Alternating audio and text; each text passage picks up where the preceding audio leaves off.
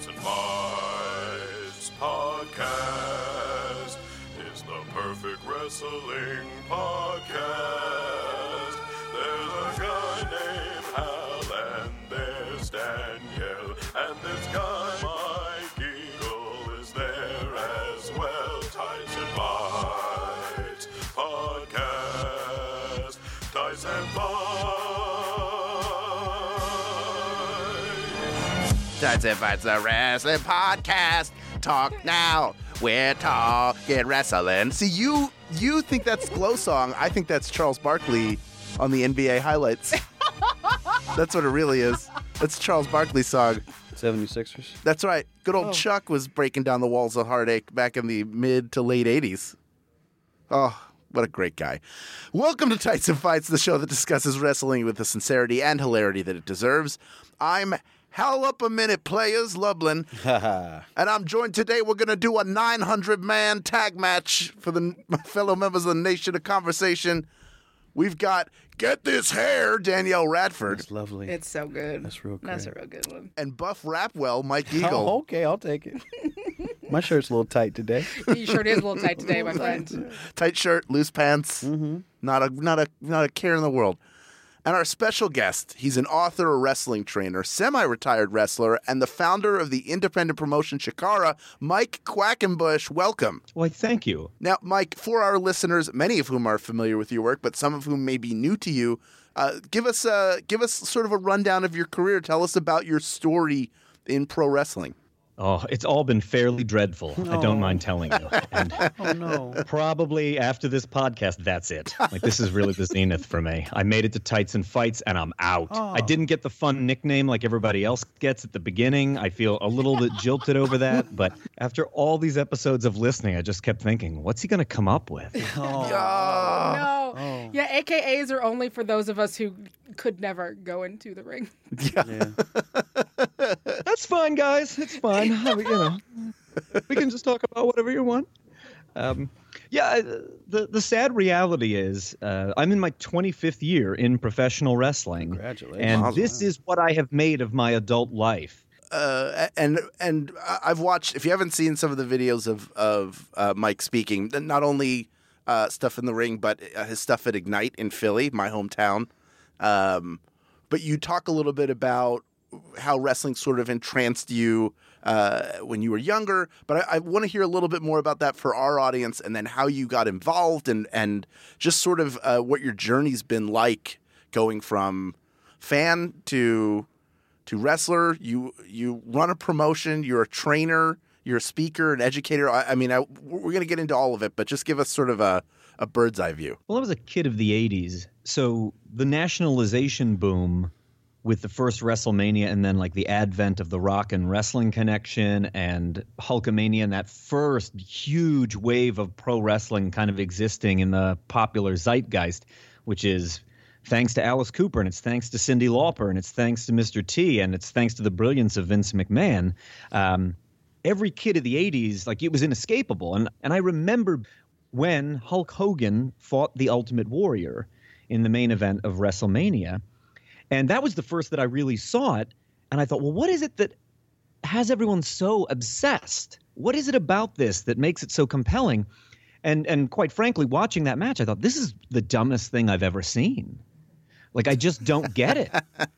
And I don't know how much of that match any of you happen to remember, but there's like a really elongated test of strength. It was spot real long, yeah. Where Hulk Hogan's just resting his bald head in the crotch of the Ultimate Warrior. And it really wasn't, in terms of the physicality of it, until I saw Jushin Thunder Liger, that I really saw somebody who was dynamic, but also, like, there were enough points on that, if you make that Venn diagram between comic book tropes and pro wrestling, Jushin Thunder Liger's really in the sweet spot. And for all intents and purposes, it might as well have been an entirely different medium. That seemed so desperately different from suntan Hulk Hogan resting his sweaty bald head in the Warrior's crotch for 6 minutes while the crowd went mild. Can you just grab that again really slowly? It's doing something for me. I'm going to do a charcoal of it. Go ahead. Okay. So, you could have done a breast rubbing. Yeah.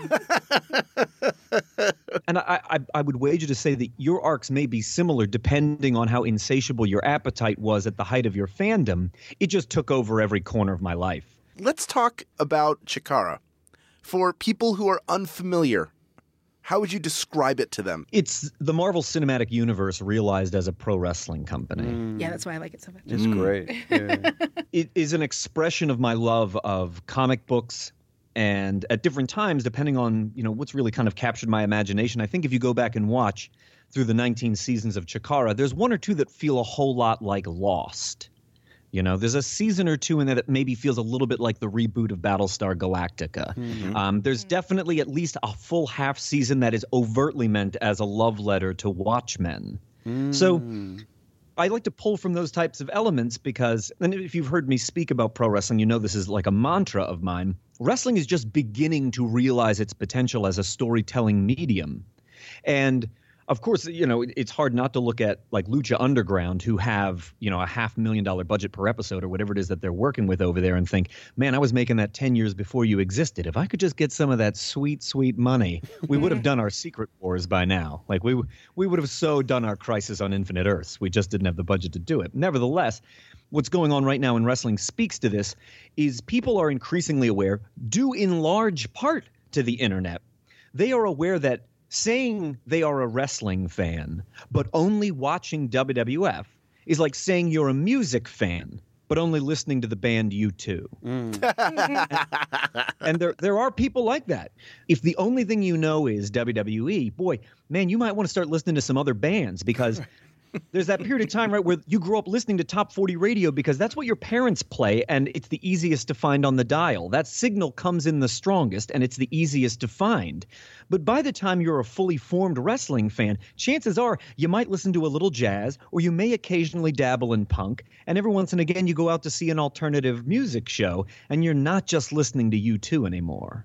And if the kind of wrestling you like happens to be, what Vince McMahon churns out of his sausage factory, which admittedly is glossy, incredibly well produced, and features some amazing men and women, then great. Like, there's a place to go to hype and commiserate about whatever the most recent hour of TV they cranked out might be. If you like your wrestling with a heavier fantasy, science fiction, or mythology bent to it, right, there are alternatives for you like that. If you like more of a blood and guts product in the same way, right, like, you could probably find a subreddit that is like exactly for mumble rap. And the digital centricity of that will only, I think, increase as time goes on. So in music, if you talk about the paradigm or dynamic between mainstream and alternative kind of niche elements, there's kind of something cyclical that happens that people kind of get sick of the mainstream and then like a new energy, one of these niche things emerges and kind of becomes mainstream. In the sense of wrestling, specifically with the superhero fantasy element that you bring to it, do you feel close to a moment like that happening where that sort where wrestling with those sorts of values could penetrate the mainstream? Well, I don't mean to answer that question with a question, but I think in part it depends on your perception of Lucha Underground. Like, how mainstream do you feel they are? My gut tells me that an average wrestling fan might say, I think I've heard of that, but could they even name the network where you go to watch them? I talk about this every week, and the two people that I'm in this room with could not name very much about. Yeah, no, I've tried it. I can tell you what network it was on. Well, it's Netflix, but it was El Rey. Is it not El Rey anymore? Yeah. I don't know if they're still on El Rey now or if they've moved completely to Netflix. Look, we did it. I'm the most educated, ignorant person you will find. But I think I take your point 100%. Mm-hmm. And I do think that the WWE as a corporate entity will only increase the chasm between themselves and whoever imagines themselves to be number two. They just have such, one, in terms of their financial assets, they can afford to just make up another XFL anytime they want, light giant mountains of money on fire and be fine. Whereas most other wrestling companies could never, imagine gambling something like that and then think they're going to come out unscathed on the other end. So it speaks a little bit to their financial dominance in the field. They've also done such a great job of just revising history to make it seem as if they win every battle, right? And victors write the history books. There's no more, I think, top of mind for me right now. having had the chance on occasion to share a locker room with Mae Young, but also realizing how we would never have had a Mae Young or any other really influential female wrestling figure if not for Mildred Burke, the mother of all female pro wrestling. To hear the WWE's accounting of wrestling history, you would think Mildred Burke does not exist. Right. She is the first. She is the trailblazer. But because politically she was on the opposite side of the fence from the fabulous Moolah, and Moolah's politics align with the McMahon families, Mildred Burke's significance has been neatly erased. Like a retcon in DC Comics from the continuity, which is kind of like a frightening prospect. But that's not to say that you cannot be viable at the level that Lucha Underground is. Or even though they too are corporate wrestling, you may know, of course, like Ring of Honor is owned by Sinclair Broadcasting, a gigantic media conglomerate. Right. They are not independent wrestling. I think sometimes people maybe love to misreport that sort of thing. But yeah, the people under high dollar figure contracts to them, the Cody Rhodeses and the Young Bucks and all those guys, they're not independent. They work for a giant multi-million, if not billion-dollar conglomerate. That, too, is like a certain flavor of corporate wrestling. And yet people, I think, are increasingly aware that there are other flavors out there, and they're not going to be content with just the color-swapped ropes of 205 Live. That's kind of like the difference between buying vanilla ice cream and vanilla bean. Like, oh, so the ropes are yellow on Wednesday nights, but it's still made by all the same corporate masters? No doubt some people are fooled by that, or they're sated by that really narrow differentiation in flavor. But I also think there is a growing audience that wants something more. They want to see the art form progress, as opposed to repeat the same tropes that have become familiar since the nationalization in the mid-'80s. But it seems as if they are also nurturing that want for a different flavor using NXT, right? Because as much as the difference between 205 Live and Raw can be mostly boiled down to a rope color change, the aesthetic and the storytelling and the lore in NXT seems to come from a place more akin to a Chikara than maybe to a Raw. Do you get a sense of that as well? Yes, and I think it can be attributed to this. There is a much smaller writing staff at NXT, which is sometimes, like, for example, I was very fortunate 2.5 years ago to spend a week at the Performance Center with the WWE. And I got to work behind the scenes with them. I got to produce some NXT. I had a wonderful experience learning how they do what they do and why they do what they do, which I think is often like the great mystery. Even when I listen sometimes to Tights and Fights, right, there's oftentimes that thought process of like, why are they doing this with this girl? Why are they choosing this guy over that guy? And yet when I was there in the mix, listening to the coaches and listening to them make executive decisions, I thought to myself, one, am I allowed to be in this meeting? Should I go get a smoothie while you discuss if you're going to fire this person? But it also made me realize once you understand what their priorities are, look, of course, it's perfectly obvious now that I understand what your priorities are in the way that you're casting your TV show. Like, it makes perfect sense. I found all of that very eye-opening.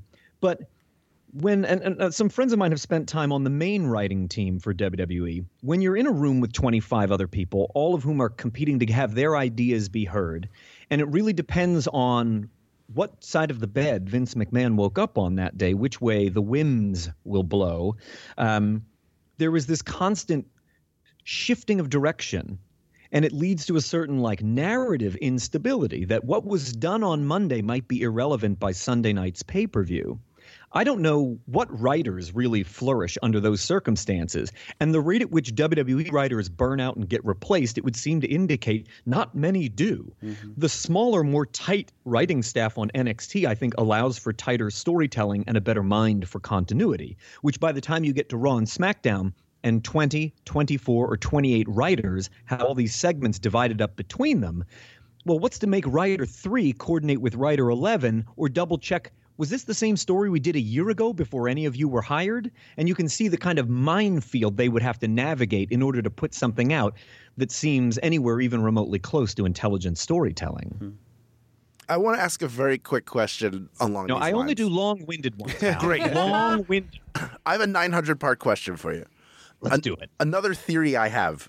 I think that fans today have a sense of entitlement that did not exist before people really were appearing backstage on a larger scale. that certainly one of the things the internet has done is attempted to lift the veil on the industry. Really, there's no way that fans know to what extent the veil is actually lifted outside of, we know that these are athletes, performers who are playing parts.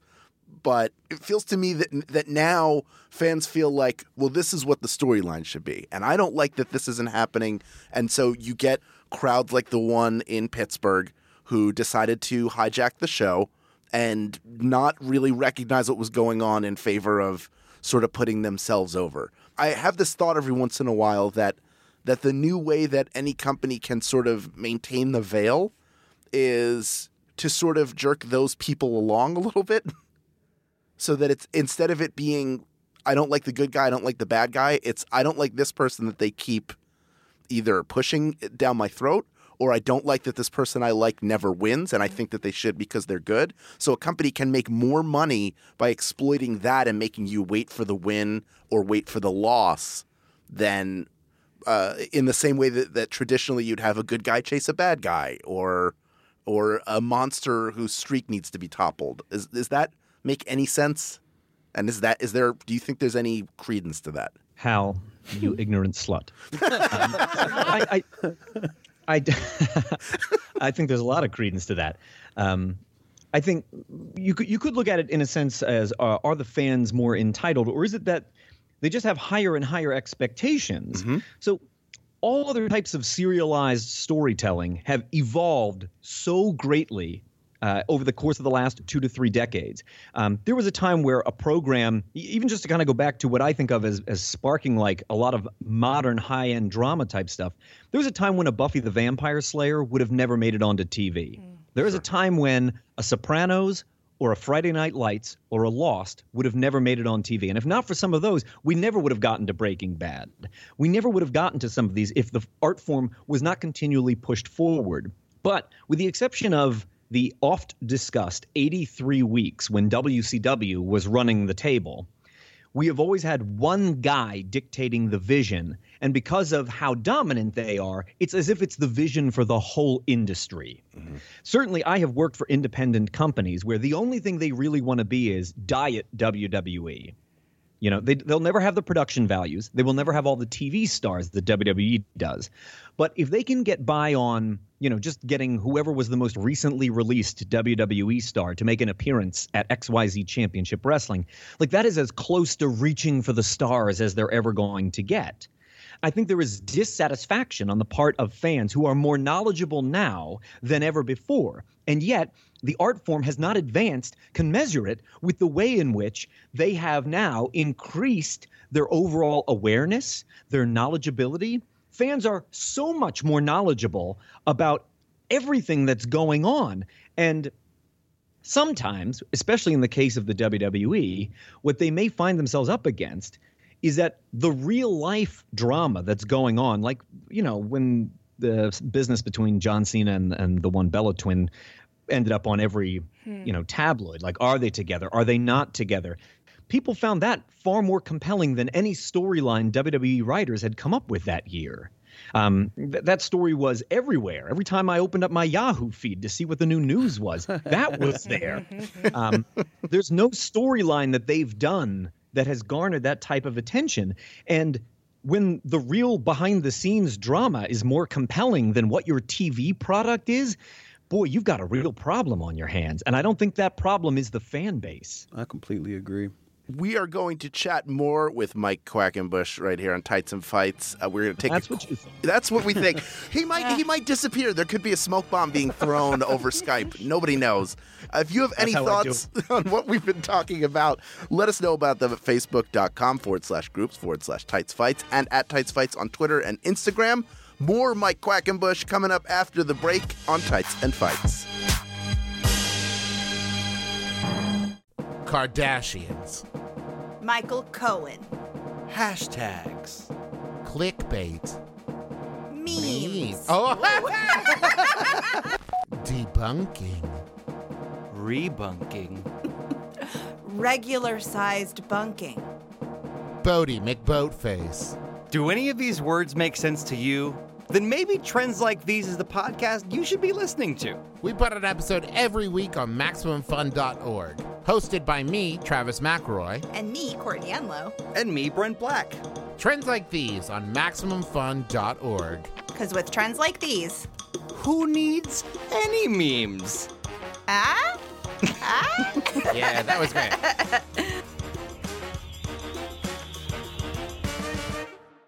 Tights and Bites Podcast.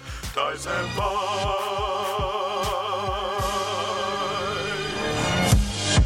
Welcome back to Tights and Fights. I'm Hal Lublin. I'm joined today by Danielle Radford. and Michael Eagle. Quackenbush.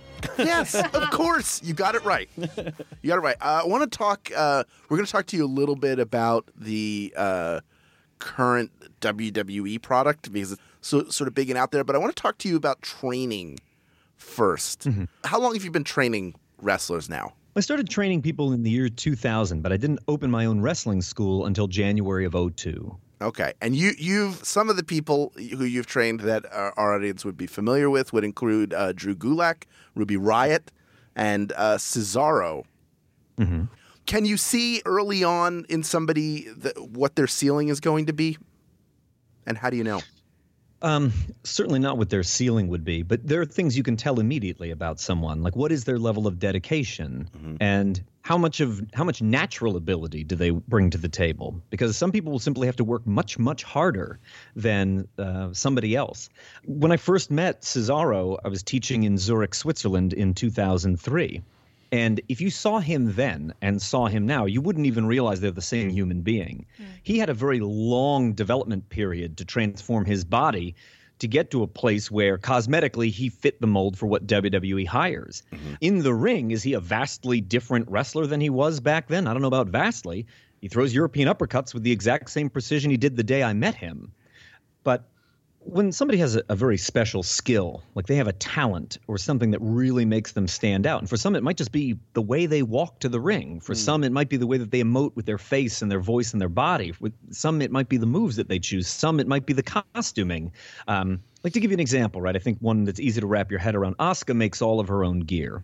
Asuka's gear is exceptionally eye-catching. Yeah. And between the fact that she has remarkable stage presence and gorgeous costuming, even if you don't know what her wrestling is like, you might glance at her and think, that girl, she's a star. There's something about her. Sometimes there is just that one thing. Sometimes it's as simple as the music choice. What is it about that song that makes me want to cheer for that person?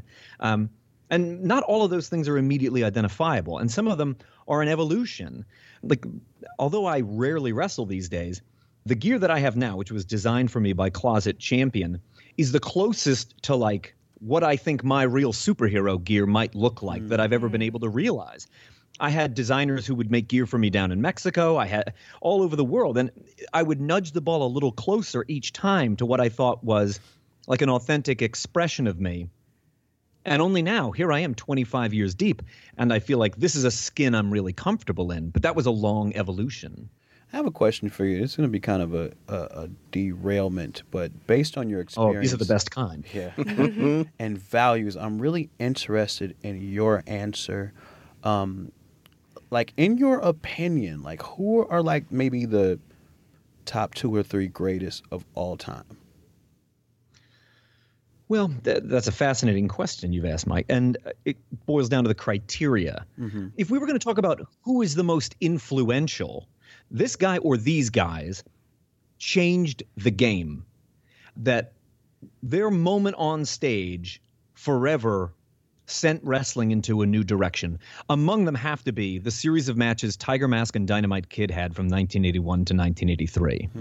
They revolutionized junior heavyweight wrestling. Junior heavyweight wrestling went from being just small heavyweights to a style unto itself. It has its own energy. It has an aesthetic to it that it never did before. They make beautiful, beautiful matches together for that 3-year period. Those are 2 guys I think that you can point at. I think you can look at both the Crush Gals in All Japan Women's, and then just a few years later, the arrival of Manami Toyota. Manami Toyota is really one who makes, I think, a strong statement about do not look at women's wrestling, or as it's called in Japan, Joshi, as like a second-class pursuit. because we will wrestle as hard and on many nights much harder than the men. We will be more innovative. We will bring greater pageantry. When you see their ring costumes, there's such gorgeous, immense pageantry to what they surround these feats of athleticism with. And then stories that really, they bring you to tears. I'm thinking specifically about Toyota having to beat her own tag team partner and shave her head as they're both crying in the ring. Wow. They really brought an emotional quotient to the storytelling that people didn't look at Joshi that way before. Right? Joshi used to be about cute Japanese girls singing J-pop songs, not in the era that Toyota is the trailblazer for. And then coming across the ocean, but also at a similar time period, 1995 to 1996, Rey Mysterio Jr. is one of those guys who really opens the imagination both of wrestling fans but of other wrestlers to this is what Lucha Libre could be like if we were willing to give it a chance and let it out of its box. Do not think of this as living just here in Mexico, and don't think of it as such a rigid style that you, even though you might be playing, bass and keyboards and drums in a rock band, you know what? You can take those same three instruments and play jazz. And let's see what else we can do. And I think there is like a creative explosion that Rey Mysterio Jr. ushers in. So if we chose that as the criteria, those are some people that jump to mind. Well, it's a generic question, but I'm glad I asked it because I'm going to look up everything other than Rey Mysterio as soon as we leave this booth. Oh, I can. Yeah, Manami Toyota is real good. Yeah, I have no idea. I stayed recommending 90s Joshi. I will send you things. Please do. I will send you all of them. I was fortunate enough, just a weird aside, I was fortunate enough, my company Chikara was the first to bring Manami Toyota to the United States. This happens about 8 years ago. And at Chikara, we've always believed that there are equal rights and equal fights. There is no division by gender or by weight class. Between bells, we are all just wrestlers. When Manami Toyota found out there was the opportunity to wrestle men, she couldn't believe it. There was nothing like that in Japan at the time. You've started to see a little bit of that commingling going on now, especially in groups like DDT that are a little more experimental. But I remember how zealous she was for that opportunity. And I remember feeling a great swell of pride. There's a match, you can find it on our proprietary service, chikaratopia.com, where I get to team with Manami Toyota against Cesaro and Sarah Del Rey, who is now Sarah Amato, the number 2 at the Performance Center down for the WWE, in part because I knew how much that meant to Toyota and, in turn, how much she means to me. That's amazing. Wow. That's fantastic. Touching a little bit more on your training, what sort of things do you like to focus on when you begin training with somebody? Is it the same for everyone at the start, or do you start identifying strengths and weaknesses right away and start tailoring to individuals? No, I don't think that tailorization, the customization doesn't really start to happen until they get past some of the intermediate level classes. So they're going to spend some time in the beginner level. They're going to spend some time in the intermediate. And that's usually when, sadly, they start to weed themselves out. The dropout rate at pro wrestling schools is incredibly high. If I start a class of 10, a year from now, I'll have one of them left. A lot of times it's because they come in with, like a really dangerous misimpression. None is more toxic than, wrestling is fake. And once you teach me the trick, it's safe, right? It's like a magic trick, and I know that I won't be hurt. So there are people who come in and immediately realize my body cannot handle this, like I'm out. There are people who don't realize the level of sacrifice, and they're out. They don't realize the way in which it will corrupt your other professional dealings, your personal life and relationships, and they're not willing to pay that price, and they're out. But after they sort of go through that whole baptism by fire, if they're still sticking around, at that point, I feel like, all right, let's really look at what they're doing here. They have the mechanics, but they don't understand the performative skills, or they don't understand the structural skills. They might know exactly how to put on a hammerlock, or they might know how to execute a moonsault, but they don't understand the why, and they don't have a sense of timing or cadence. How can I develop these skills so that by the time they get out there, what they're enacting on stage is not effectively the same thing I could make in a video game by smashing the buttons? Sounds exactly like stand-up comedy. Well, a lot of my training philosophy and system is taken directly from improv. I have hundreds and hundreds of hours of improv training. And I thought the hierarchy that the UCB uses at their improv schools of like beginner 101, 201, 301, et cetera, was something that I could mold the Wrestle Factory after. And we've had tremendous success using that kind of tiered schooling system. Let's talk a little bit about the WWE Performance Center, a little bit about the time you spent there, and I'd love some of your views on sort of their current project or product rather, and where you are of it. But going there in 2016, who were some of the people that you worked with that our audience would recognize, and how crazy are their facilities?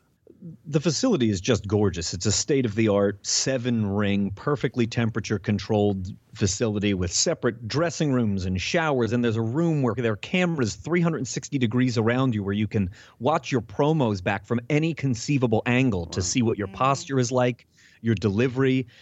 It's like something out of pro wrestling science fiction, what they've built there. And I before I went down, I was talking to a friend of mine who used to be better known as Evan Bourne, now most commonly referred to as Matt Sydal, which was his name before his WWE run as well. And I said, what should I expect when I get down there? And he shook his head and smiled and said, Mike, we are meant to learn how to wrestle in dirty garages, not that place. So there is a certain sterility to it, which as a germaphobe, I appreciate. But I understand that people who feel that way about it maybe don't fully understand what some of their priorities are. And I will do my best to speak on behalf of a company that I worked for 1 week. Right? Like, they brought me down there as a freelancer. I was a coach for 4 or 5 days. I got to be an agent and a producer. And it was very flattering to be offered a job to be a full-time coach down there. But moving to Orlando is just not in my future, not now anyway. I think what people overlook is that performance center in many ways is like a homogenization plant. People come from all over the world, wherever the authors of Pain are from, wherever Shinsuke Nakamura's from, wherever, their latest hiring initiative, right? We got to hire a bunch of kids from China. They're coming from China. We got to hire a bunch of kids from the Middle East. They're coming from the Middle East. Whatever's going on, they're pulling them all in. Some of them have pro wrestling backgrounds. Many of them do not. And they must go through this homogenization process where they learn WWE television style, which is not Chikara style. It is not PWG style. It's not New Japan style. It's not CMLL. It's WWE television style. And the reason for that is safety. When they all speak the same language, physically, I mean, there are less chances for injury. That means less time at home when they're paying people on their contracts, but they're not able to perform. It creates all kinds of disruptions. If they have a plan for the pay-per-view and they create billboard ads, graphics, they've got ads out, and somebody gets hurt, well, now the graphics team is up all night. Now all those ads we bought are no longer any good. There's a domino effect that those injuries have. But if everyone roughly speaks that same language, WWE television pro wrestling, there is less likelihood of injury. And once I understood that priority, I thought, oh, well, that makes perfect sense. I also was fortunate enough to oversee one of their tryout camps. And that was one of many, many moments where I was stunned that they allowed me to be part of that process. While I was there, and this is the thing I get asked about more than anything when I teach seminars, what is the WWE looking for when they hire? The tryout camp I observed, we were told that the 4 priorities were, number 1 priority is telegenic appearance. Wow. Do they have a good look for television? Number 2 priority at this tryout camp was age. They favored people 31 and younger, heaviest. Over 35 was not even considered. The third thing they were looking for, their number 3 priority, was coachability. Could I give a directive and then have it replicated in the ring the way that we asked for it? Or are they incapable of taking coaching direction, following notes? Would you care to guess what the least valuable thing was? Wrestling ability? Exactly. And they have tremendous faith in this state-of-the-art facility of theirs to take someone. When I was down there, Mandy Rose was fairly new. And she had come, I believe, from like high-end bikini competition. She, other than The Rock, couldn't name a professional wrestler when she started down there. And yet they have transformed her into a great performer. And she gets better all the time. When I was down there, I was lucky enough that there was a crew of kids being groomed to be pulled up to TV, like the Vaudevillains I got to spend time with The Revival, with Alexa Bliss, and help them tweak little parts of their game right before they went up. And then likewise, I got to spend time, whether it was with the Mandy Roses or it was with the Gables and the Jordans and those guys, just developing different aspects of their game. So all of that was very, very rewarding. And even when I see something as minor as like That's the entrance Mandy Rose and I came up with one day at the Performance Center, and there it is on TV. That seems like such an insignificant triviality, and yet, to be quite honest about it, I get a sense of validation when I see that on my TV screen.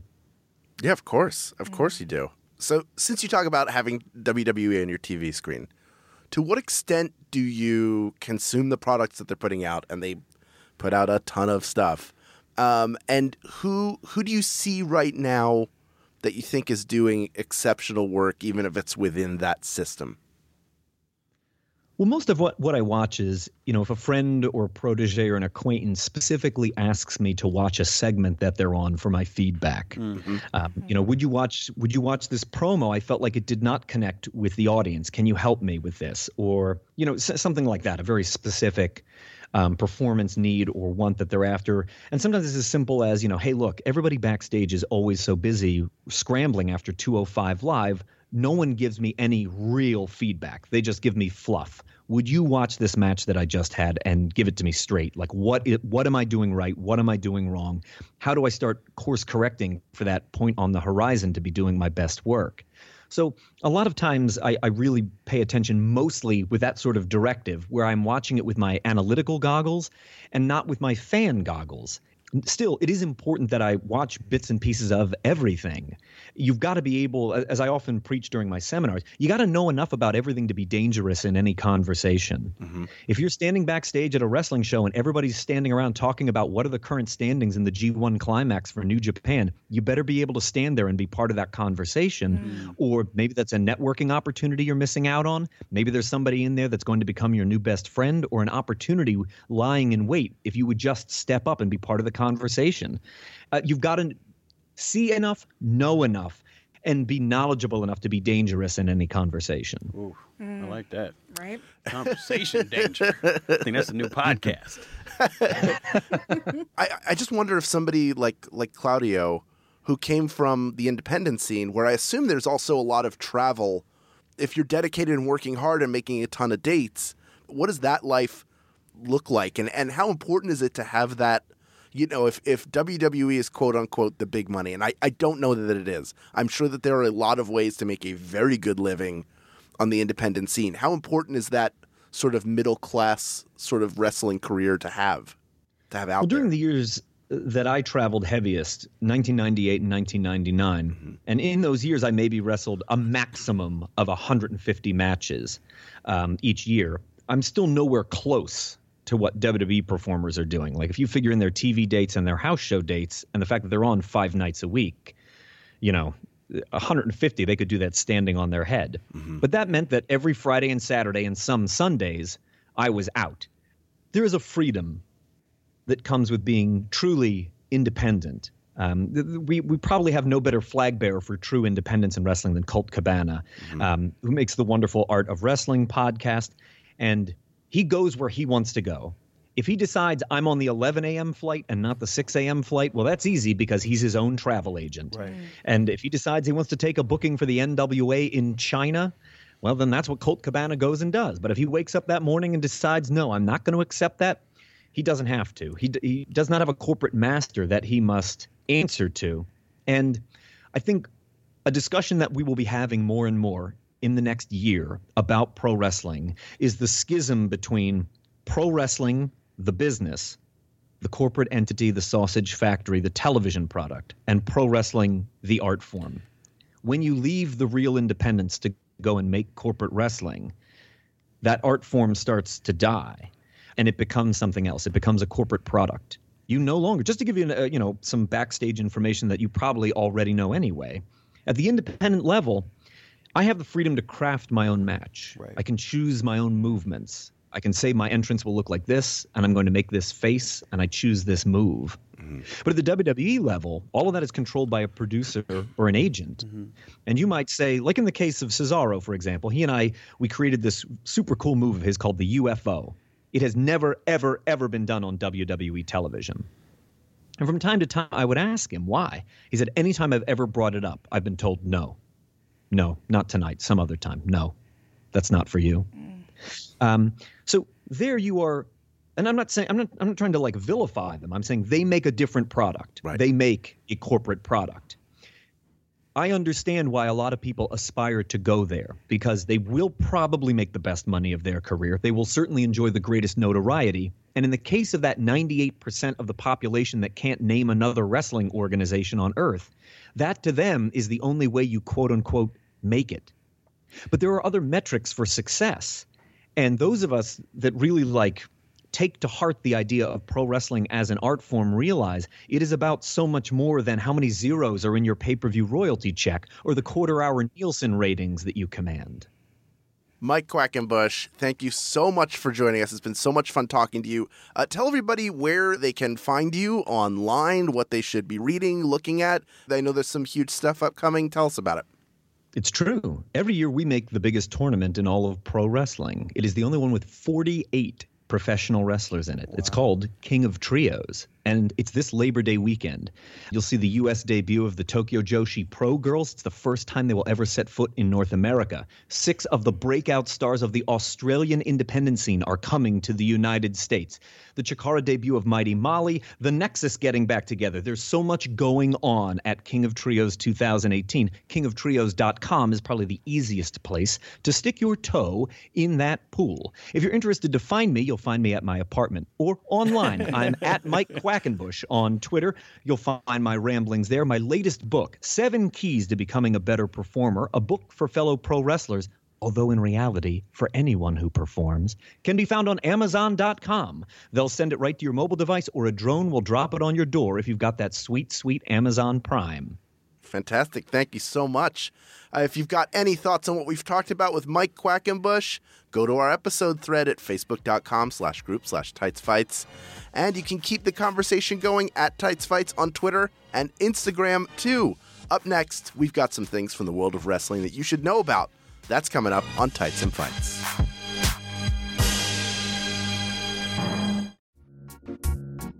Hi, I'm Allie Gertz. And I'm Julia Prescott, and we're Everything's Coming Up Simpsons. We are a Simpsons podcast on the Maximum Fun Network, and we've got some exciting news. Ooh, tell me.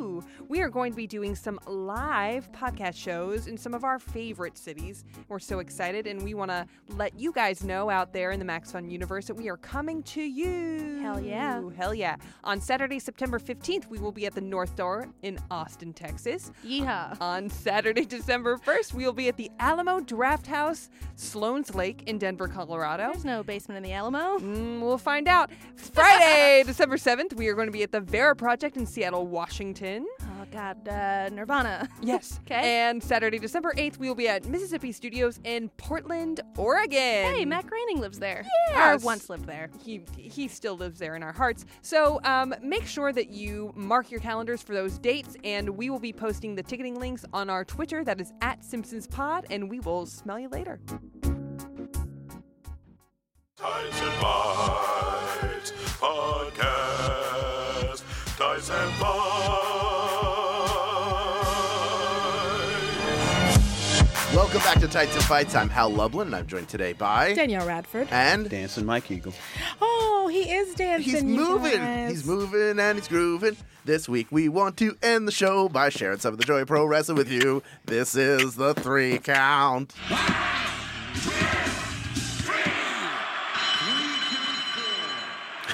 Danielle, what do you want to put over?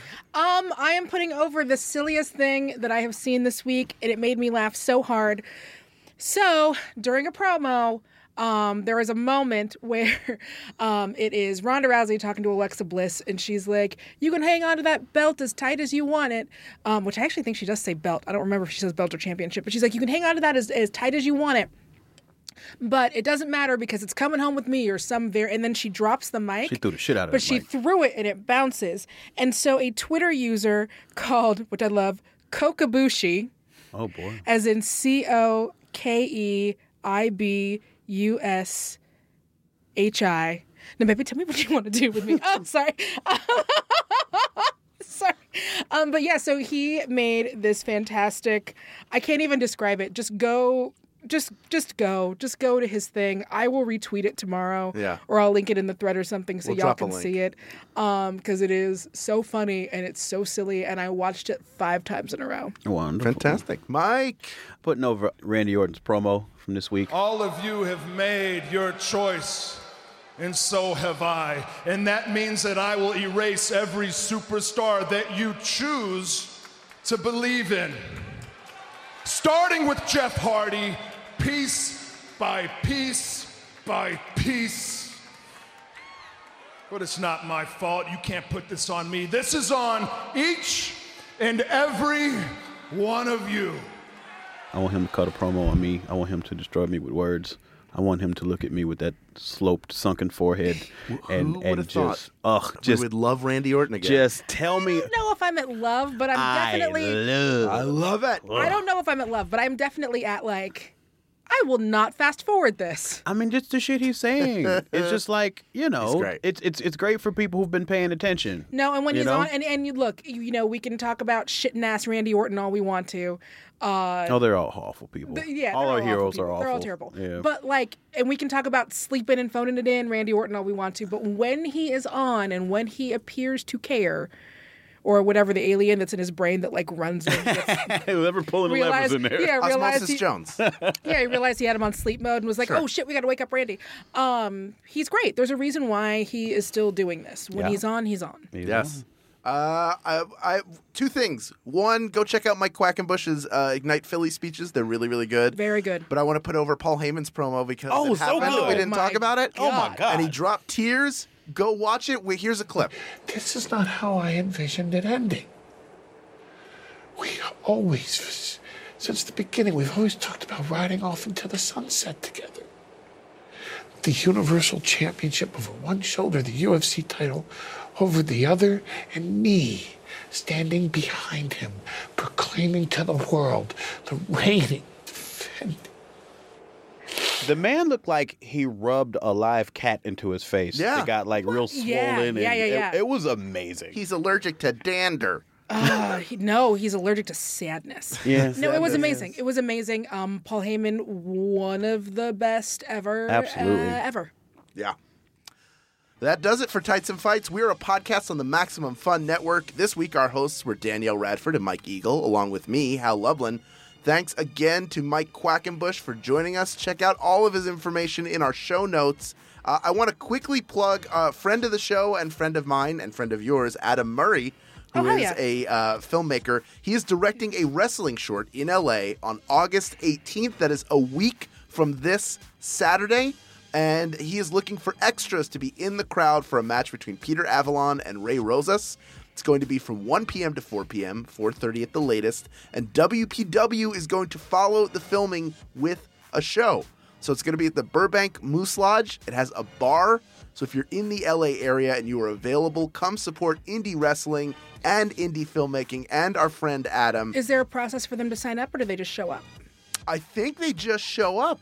I'll tell you what, Adam, please chime in on the show notes in that thread on Facebook and let people know if they have to show up. And it will be super, super fun.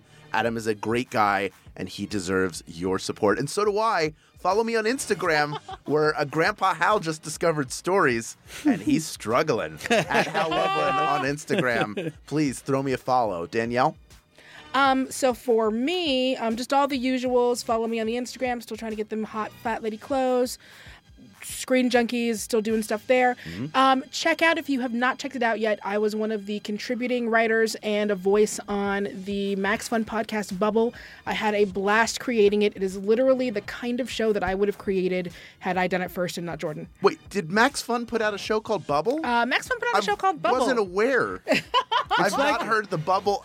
It's like you were in the bubble. Mike, what do you got coming up? I'm just doing a wrestling-themed rap show in Brooklyn next Friday around the SummerSlams, and I'll be at the SummerSlams, and I'll be at NXT Takeover Brooklyn, and I'm probably going to Sam Roberts Live podcast and stuff too. So if you're around doing wrestling stuff in New York next weekend, give me a holler. Come to my rap show. Our producer is the hunky-yard dog, Julian Burrell. Who even knows how much he's benching at this point? He just imagine throughout the show he's doing push-ups outside of our studio. One-handed push-ups. One hand, and then he switches to the other hand. And then does that thing where he claps just in the his middle. toes. He hinges his calves. That's how strong they are. He can just sort of... It's like that Michael Jackson Annie, Are You Okay dance, except all the way to the ground. And no harness. He just does it with pure strength. Senior producer at Maximum Fun is Laura Swisher. Mike Eagle is the voice behind our theme music as well. We're putting him over for that. Keep up with us all week long at facebook.com/group/TightsFights and at TightsFights on Twitter and on Instagram. And if you love the show, remember to hit those 5 stars on Apple Podcasts and share us with all your friends. Thank you so much to the Maximum Fun members who choose to have a portion of their recurring monthly contribution come to the show and keep the lights on when we're here in the studio. We cannot thank you enough. We are out for now, but we will be back next week with even more, you guessed it, wrestling. Tights and Fights Podcast. Tights and Fights.